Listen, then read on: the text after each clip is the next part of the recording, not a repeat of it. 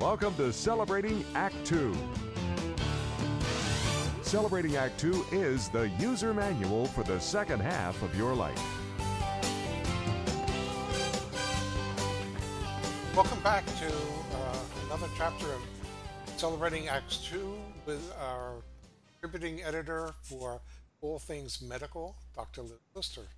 Welcome. Well, welcome, Dr. Liz. Good to see you again. Likewise. Thank So you. our question today is about male menopause. I know a lot of guys who don't believe in it. Tell me, I know the symptoms must be different because after all, we don't get hot flashes, or at least I didn't. Well, we pretend that we don't.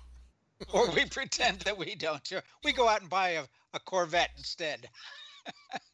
But really, what are the symptoms that we should look for male menopause? How does it affect men? I love this question. First of all, to your point just now, you're exactly right. Women go through the change or going into menopause. It's much more clear, and the symptoms that people know about are the hot flashes, the night sweats. However, in addition to that, for women are a lot of symptoms with a lot of overlap with men as well. And that includes fatigue, weight gain, despite doing everything else the same. Men notice that. Cognitive changes.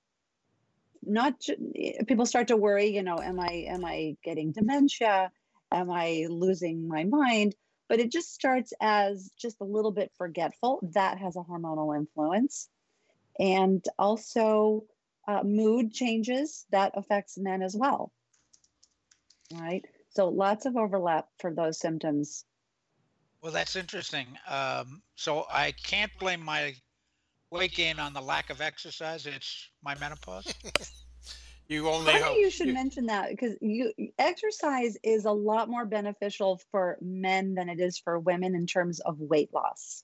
Exercise is good for us all.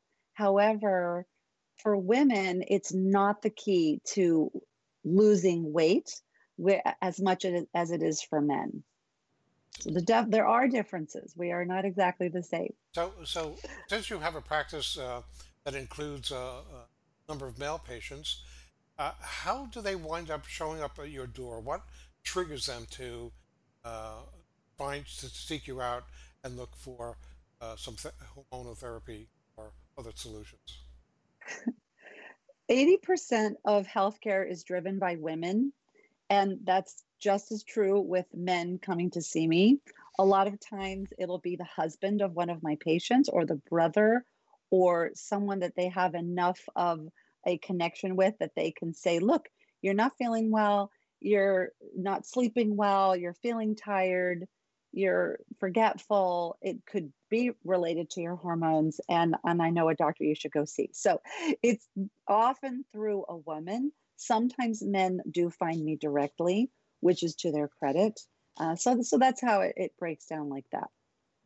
I have another question, because while we primarily address an audience that is 50 and over, many of our people are on Medicare already. Is this something that's covered by medical plans, or particularly for our people by Medicare? The testing is usually covered, the blood work that I do, and doctors vary. All right. So one thing that I think is actually a good piece of news is that it's more common for regular doctors who do accept Medicare and other insurances. I don't bill any insurance in my practice at all. I just don't see a high volume of people in a day. I spend anywhere from 45 minutes to an hour and a half with my patients. So I don't deal with insurances at all. However, there's a lot of doctors who, especially for men, who will look at these questions, look at these issues, measure a testosterone level.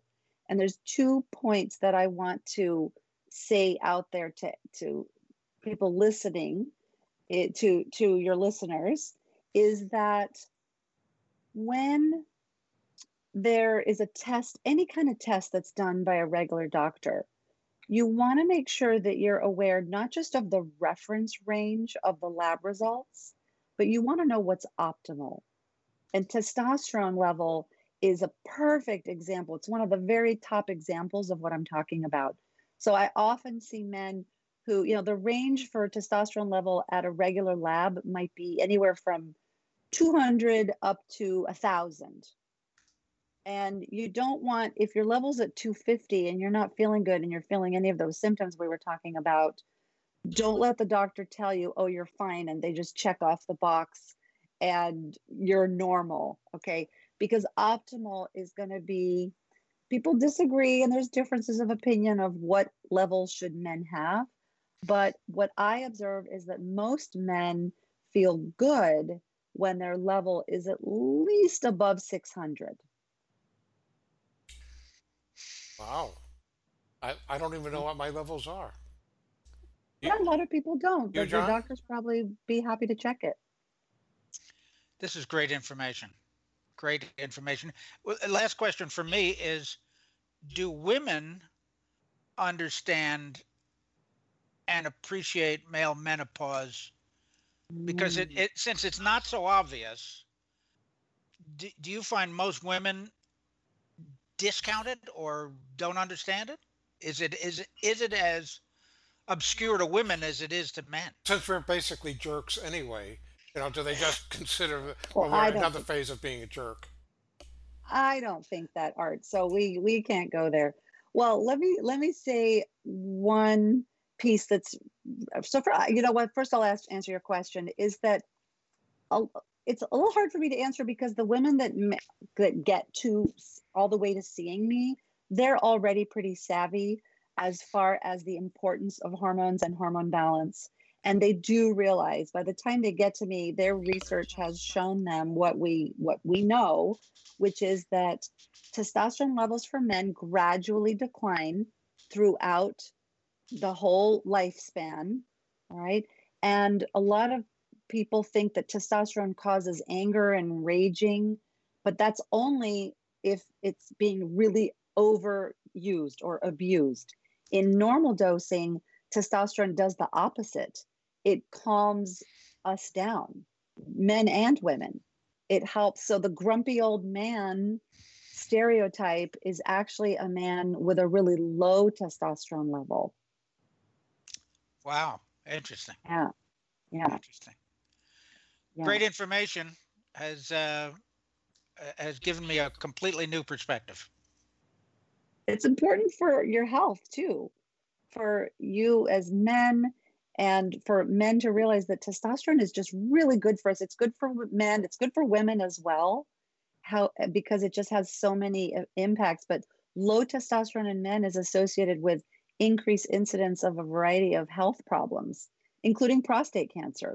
We can have a whole discussion sometime just about. Yeah, it's very interesting. We definitely should. So- But that's for another time. Right. In the meantime, if people want to get more information about your practice and perhaps getting in touch with you, they can go to drlizmd.com. They can also find you on Facebook. They can also find you on LinkedIn. And buy your books. And buy your books. Okay. Absolutely. Which I can get on Amazon, correct?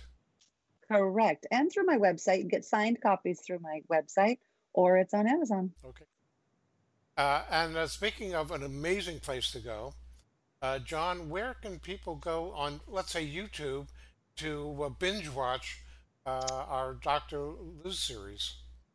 How about celebratingact2.com /. YouTube.com/celebratingact2. And while they're there, just to feel better, maybe to raise their testosterone just a bit, they should hit the subscribe button.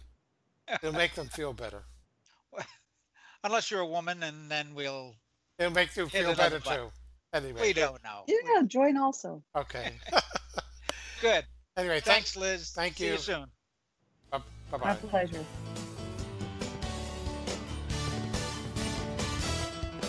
For more on Celebrating Act 2, visit our webpage, follow us on Facebook, subscribe to us on YouTube, and tell your friends. Celebrating Act 2 is the user manual for the second half of your life.